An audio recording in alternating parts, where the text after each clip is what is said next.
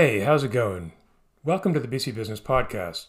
I'm Nick Rockel, Editor-in-Chief of BC Business Magazine. Who knew that the guy in charge of protecting Canadians' bank deposits plays war games? It's all in a day's work for Peter Routledge, President and CEO of Canada Deposit Insurance Corporation. I spoke with the head of federal agency CDIC about the health of the country's financial system in the wake of COVID-19, the difference between a bank bailout and a bail-in, and why climate change could pose a threat to the banks, credit unions, and trust companies he watches. I'm not sure that everyone knows what the Canada Deposit Insurance Corporation does. Can you talk about its mandate and also the scale of its insurance coverage? Yeah, sure. And thanks for the question and thanks for having me, Nick. Appreciate being here.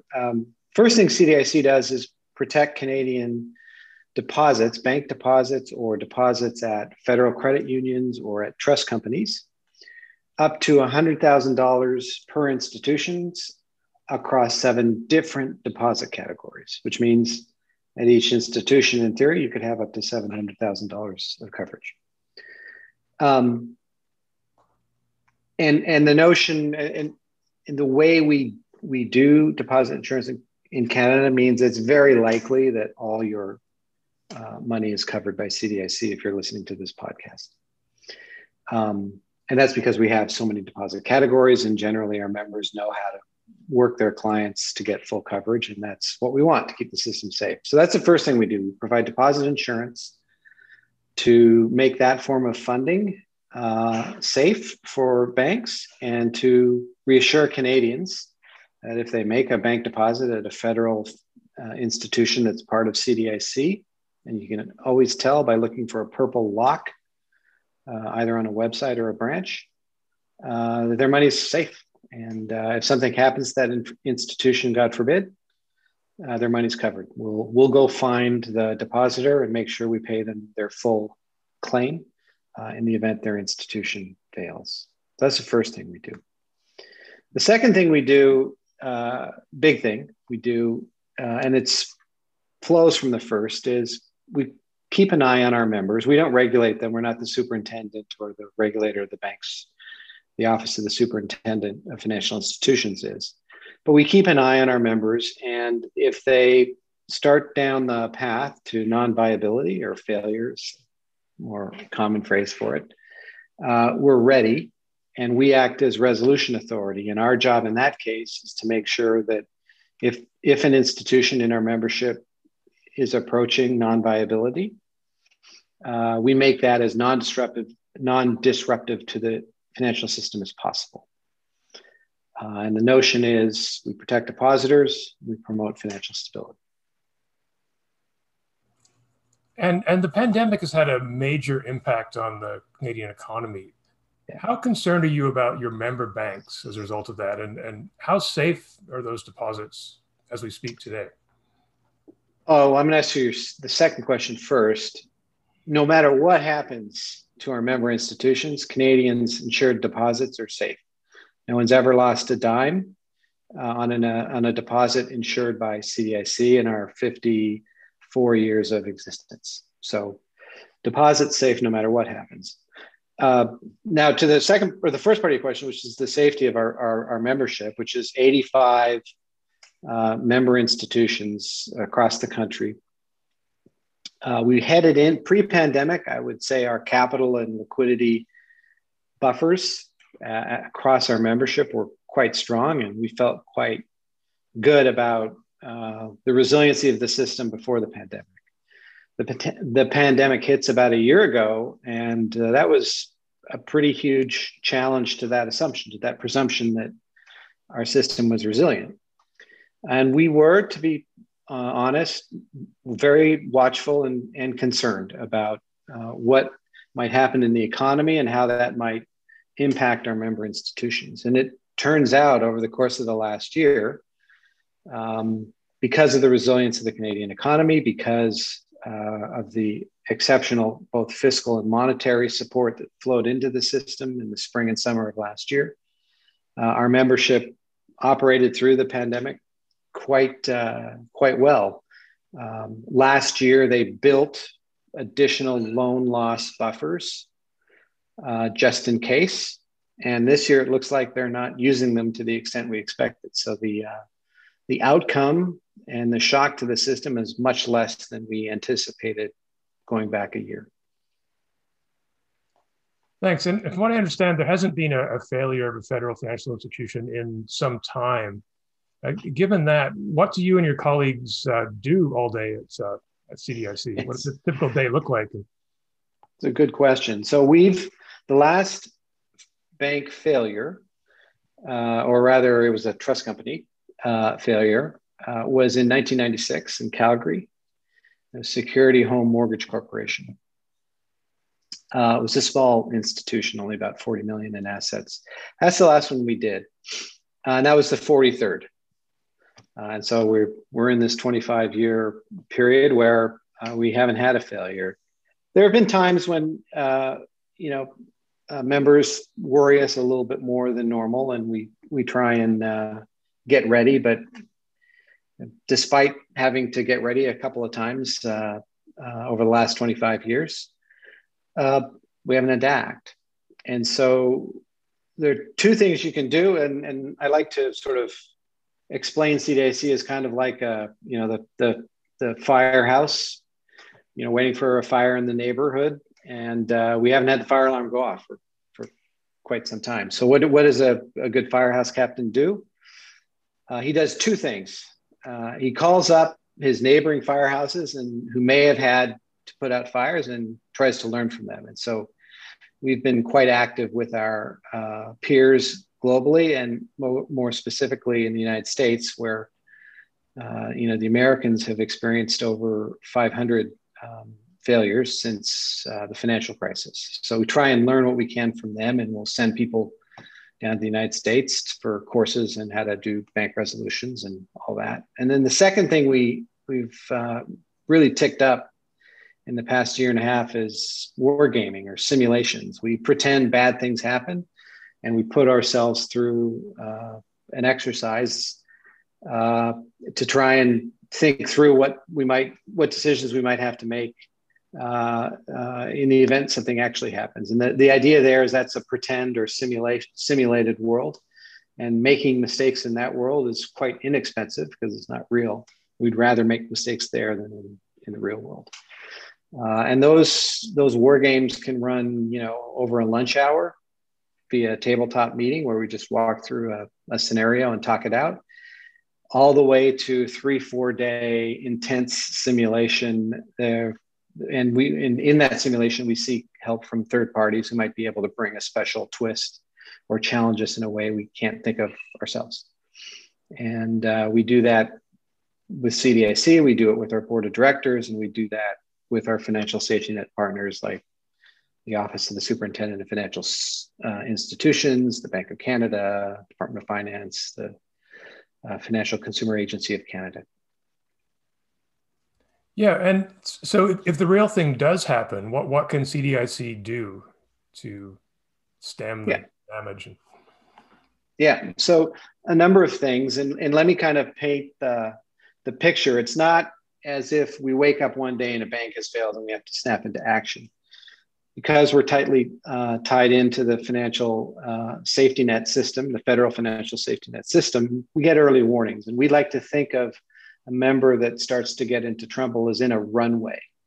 So there's hopefully an extended period, and that runway is long and makes it easier, but usually there's a runway leading up to the point of non-viability where an institution fails.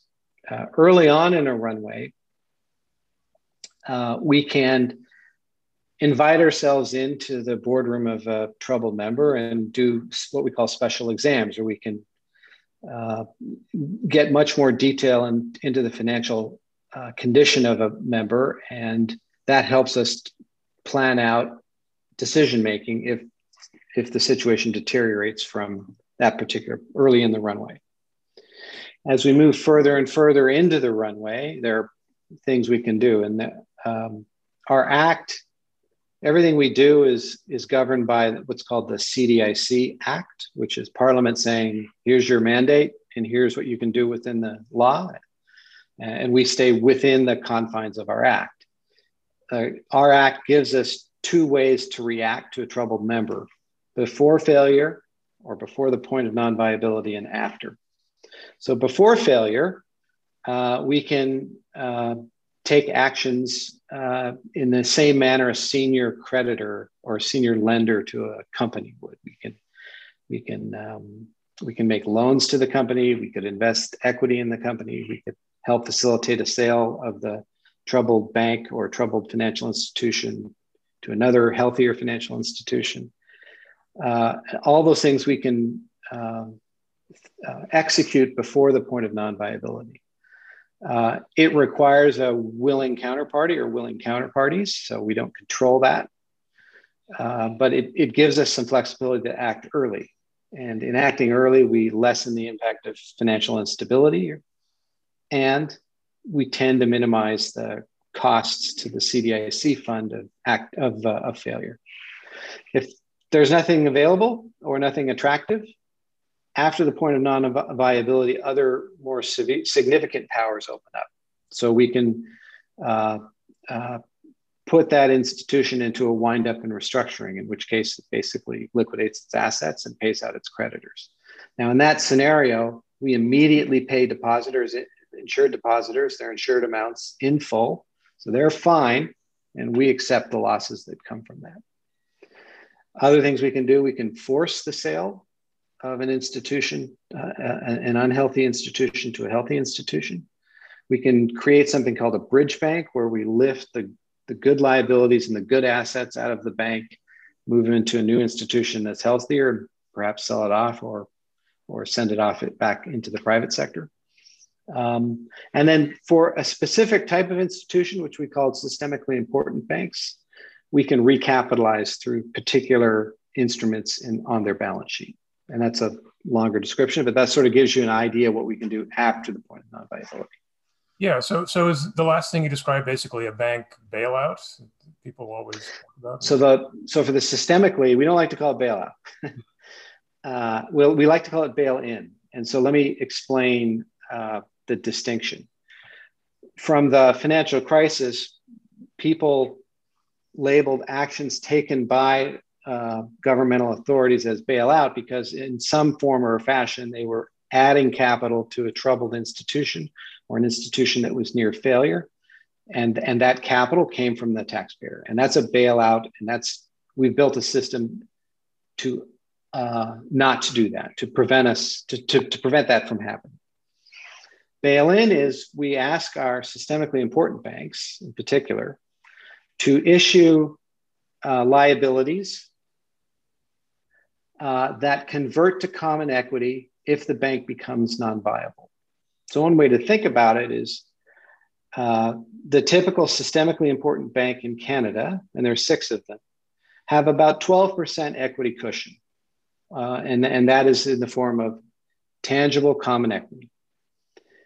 On top of that, protecting depositors, protecting CDIC, protecting any third party who might come in and add capital is another, give or take, 10 to 12% of liabilities or capital instruments that will convert into common if the superintendent deems that institution non-viable.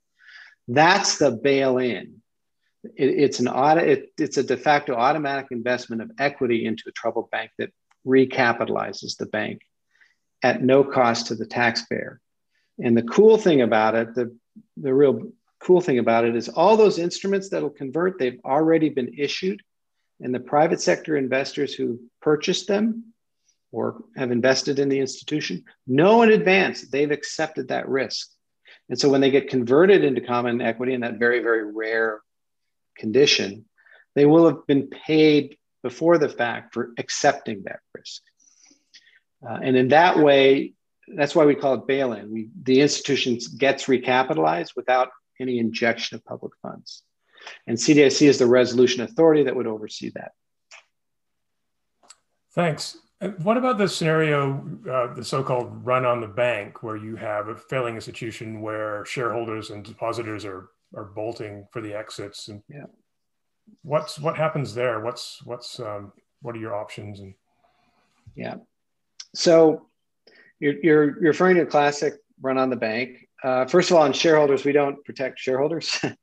They own shares in the banks as private investors, and more power to them, and they suffer the ups and downs of valuation changes. For depositors, I mean, the first thing we do is before a run, we make sure that the insurance is in place, and we tell people about it so they know they're protected. So they know, if I have up to 100,000 in deposits across any 7 categories at a financial institution, my money's protected. I'm going to get paid back in full if the unforeseeable happens. So that's the first thing we do. If that's not enough, if there is a true run on the bank, it is very likely the superintendent would come to a determination of non-viability, and then we would and then our tools would, we could start to use our tools to stabilize the situation. And that's what we do pretty quickly. Now, runs in the Canadian banking system are very rare because generally speaking, people know their deposits are covered and they don't react in a panicky fashion to bad financial news. And we really did see that through the pandemic. Not only did deposits sort of stay stable early in the pandemic, but then our membership's deposit funding, and by that I specifically mean insured deposit funding, we believe has spiked at a growth rate well above historic norms. So to give you some numbers around that, deposits that we insure generally grow with nominal GDP, so around 4 to 5% a year. And since the pandemic, we've seen deposit growth annualized at about 10%. Thanks. And on a related note, social media has made it easier and easier to spread misinformation and often outright lies. If there was a rumor about a bank failure that, let's say, it caught fire on Twitter, what tools do you have at your disposal to stop people from panicking, or at least to help them calm down? Well, we have the same tools at our disposal as folks who may put out misinformation have. We have access to social media. We have access to regular mainstream media. And over the last couple of years, we've really experimented with the mix between those two forms of media to get our message out. So let me give you an example of what we did. We actually didn't find too much misinformation in the immediate aftermath of the pandemic onset, March, April last year, but we noticed people got really worried. So what we did in both our social media and our mainstream or television advertising media is quadrupled our presence in those platforms for about 3 months. And so we quadrupled the amount of times people would see us and engage with us. And that worked. And we generally, I don't know if it certainly wasn't the sole responsible factor for the return to less worried state amongst Canadians, but it helped. And we saw that in our awareness numbers. If we ever got hit with, or one of our members or a group of our members got hit with misinformation, whether in any media platform, and misinformation that misstated the safety of Canadian insured deposits, you can rest assured we have ample budget to get our message out in any social media or mainstream media platform available to us. Give you an example, or to sort of put some numbers around it, we typically spend around 6 to 7 million in public awareness activities, and on all forms of media. Our revenues next year will be north of 800 million. So we have ample ammunition in the till that we would look to aggressively use to counter any information that suggested Canadian insured deposits weren't money good and safe. Yeah, sounds like it. And what about depositors? What sort of mood are they in? If you think about the pandemic's impact on people's working situation, their bank balances, how are they behaving differently than they were, say, a year and a half ago? So about a year ago, our surveys were telling us they were cautiously optimistic. So they believe the risk to the financial system was higher. They believe the risk to Canadian deposit-taking institutions was higher as a result of the pandemic, but they were hanging in. They were confident in the safety of their deposits. But their worry was, quite a bit higher than normal. It's since trended back. It's still higher than it was before pandemic in terms of worry about the financial system, but it's much lower than it was a year ago. So folks kind of got worried, thought about it, and said, I think we're okay, we're safe. And now they're feeling a little less worried about it. So that's one sort of way to measure the reaction. The other way to measure the reaction is to look at what's happened in the deposit system. And between, I think folks just maybe spending a little less because they were uncertain about the economic future, between not being able to spend a lot more because you were locked in your house and not going out, and the amount of fiscal support in the system. And remember, the CERB and the CEWS, et cetera, all those facilities did add cash into the system. That money flowed into bank deposits by and large. And that money is still there. So we had a jump in deposits sort of in the first 4 to 6 months after the onset of the pandemic. Growth rates now are back to more normalized levels, but they haven't dipped. So there's still a whole lot of savings in the form of bank deposits in the system right now. And folks aren't feeling so great that they're going out and spending it. But they're not pulling it out, and we don't detect any real concerns about the safety of those deposits. In fact, people feel more safe than they did a year ago. That's good to know. And then last summer, you expressed support when one of your colleagues at another federal agency, Canada Mortgage and Housing Corporation, President and CEO Evan Siddle, came out and spoke out against offering mortgages to, high ratio mortgages to over leveraged home buyers. And then if we look at mortgage lending, it seems to be at a record. Last year, it got up to $108 billion as of November, national household borrowing. And that keeps rising above gross income. What potential risk does unsustainable mortgage debt pose for Canadian financial institutions?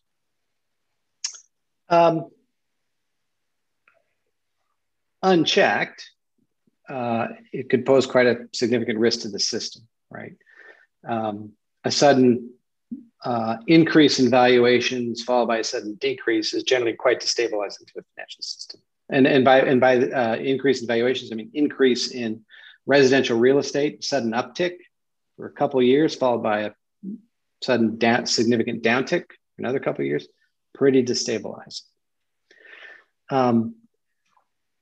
With Mr. Siddall and his tweet, and then my subsequent tweet throwing CDIC's gratitude his way for stepping up for financial stability,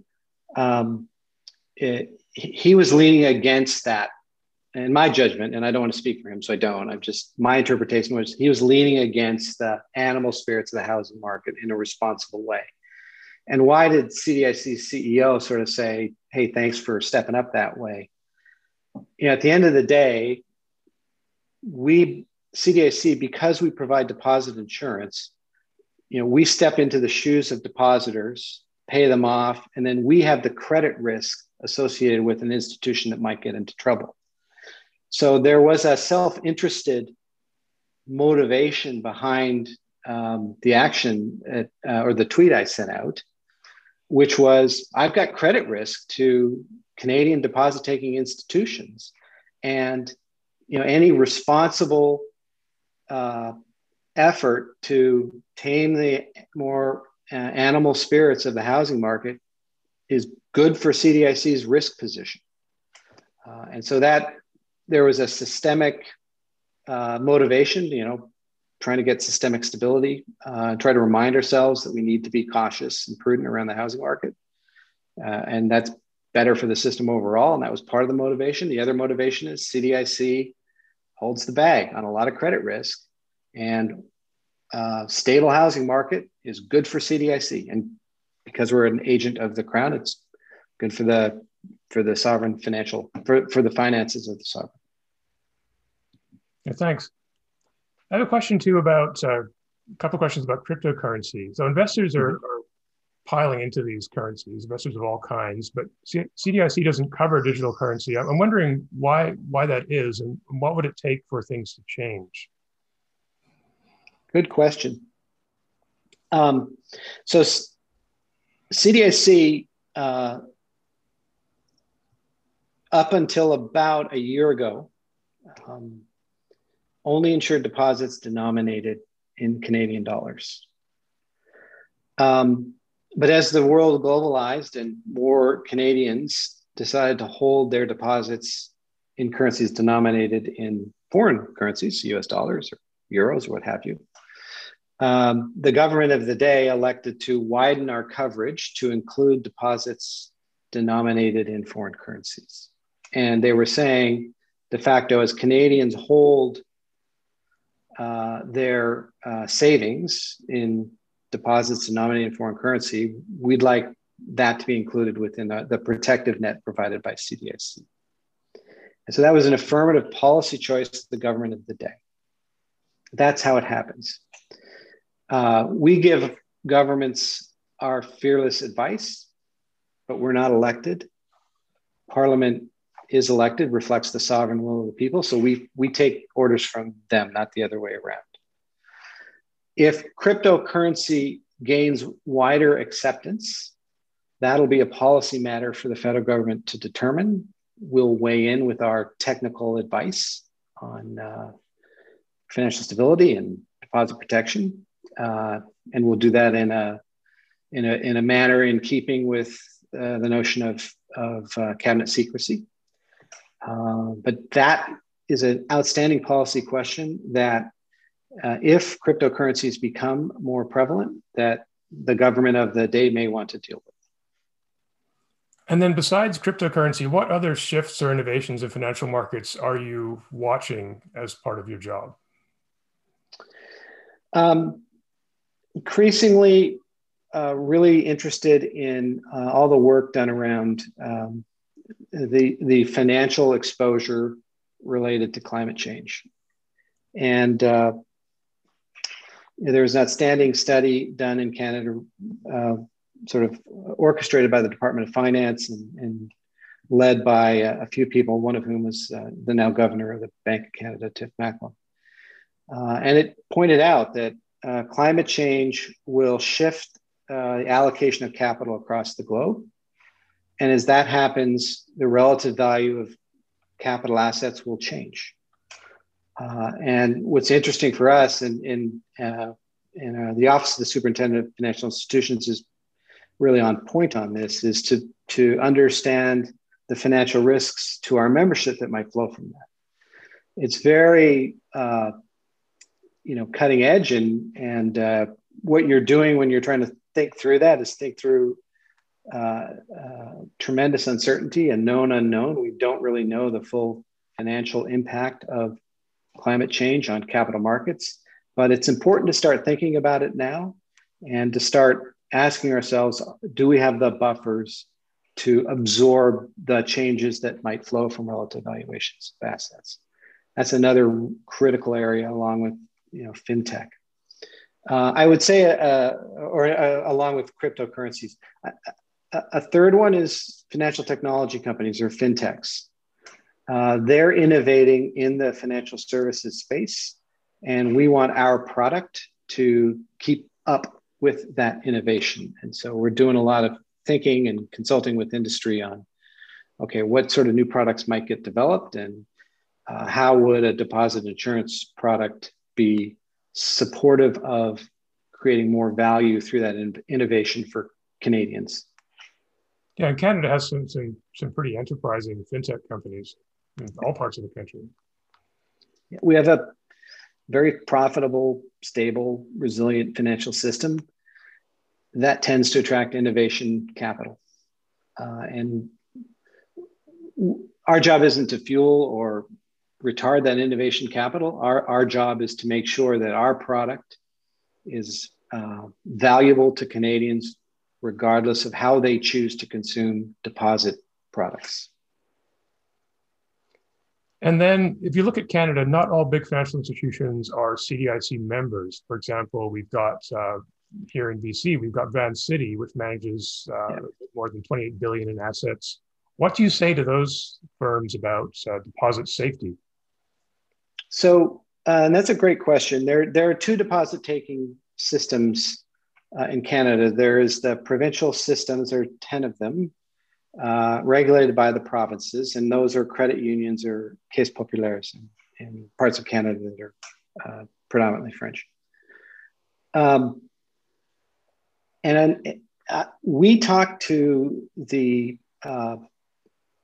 CDIC equivalents in each province quite regularly. So in BC, there's the BC FSA. We talk to those colleagues quite regularly. We do that across the province. And I think it's, I think if you ask deposit insurer in British Columbia or Ontario or Quebec, they'd say the same thing that I'm about to say, which is we protect the same people. If you're a client or a customer at a credit union, you may well be also a provincial credit union. You may well also be a member or a client to a CDIC insured member. We protect the same Canadians. And so and because we do that, and because we know actions that CDIC takes could influence what happens in a provincial deposit taking system and vice versa, we talk to each other. And so we've been, we have an annual meeting that we do just by habit. And then since the onset of the pandemic, we've been reaching out and talking to our colleagues in the provincial deposit protection sphere quarterly or semi-annually, depending on the time of those good folks. And so we just try and protect everyone. Now, it's important for Canadians to, if they, wherever they choose to make their deposits, to understand where and in what form their deposit insurance comes. There are differences between the protection we provide and the rules we provide in certain provinces.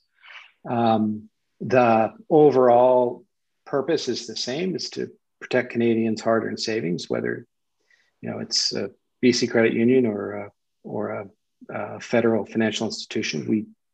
We try and balance, or we try and provide fundamentally similar protection, but there are important details and important differences. You can come to our website to understand our coverage a bit better. If you're in British Columbia, you can go to the BC FSA's website to understand the deposit insurance protection you get from provincial authorities. And I encourage everyone to, wherever you bank, figure out who provides the deposit insurance and go take 10 minutes and just do a quick read to make sure you understand what it is. And finally, what keeps you up at night as we try to find our way out of this pandemic? I'd say the thing that's probably most striking right now is just the diversity of potential outcomes. Wherever you are in the economic cycle, there's always an upside and a downside. Right now, there's we're dealing with an onset of more virulent strains of the coronavirus, and you worry about, well, there'll be another shutdown. What will be the economic impact of that?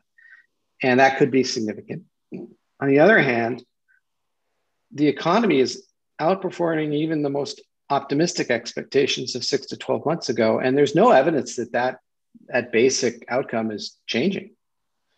You look at the bank results that have come out in the last week, it's happy days. Things are going really well. And so what keeps me up is I'm pretty optimistic. I think basically the story of the pandemic is the economic resiliency of Canada and of the financial system. I'm like 80% confident that that's going to be the story. I'm not paid to worry about that. I'm paid to worry about the 20% downside. And so that's what keeps me up at night is, are we sure God, as the probability we have a downside scenario recedes, that makes me more concerned that CDIC is ready just in case. And so our wargaming or simulations, we're ticking up this year. We're increasing our outreach to our provincial counterparties just so we're dialed in and lined up with each other. We're increasing our consultations and conversations with our partners in the federal financial safety net. I'd much rather do a whole lot of work that proved to be unnecessary, but then count on my 80% confidence level that things are going to be great.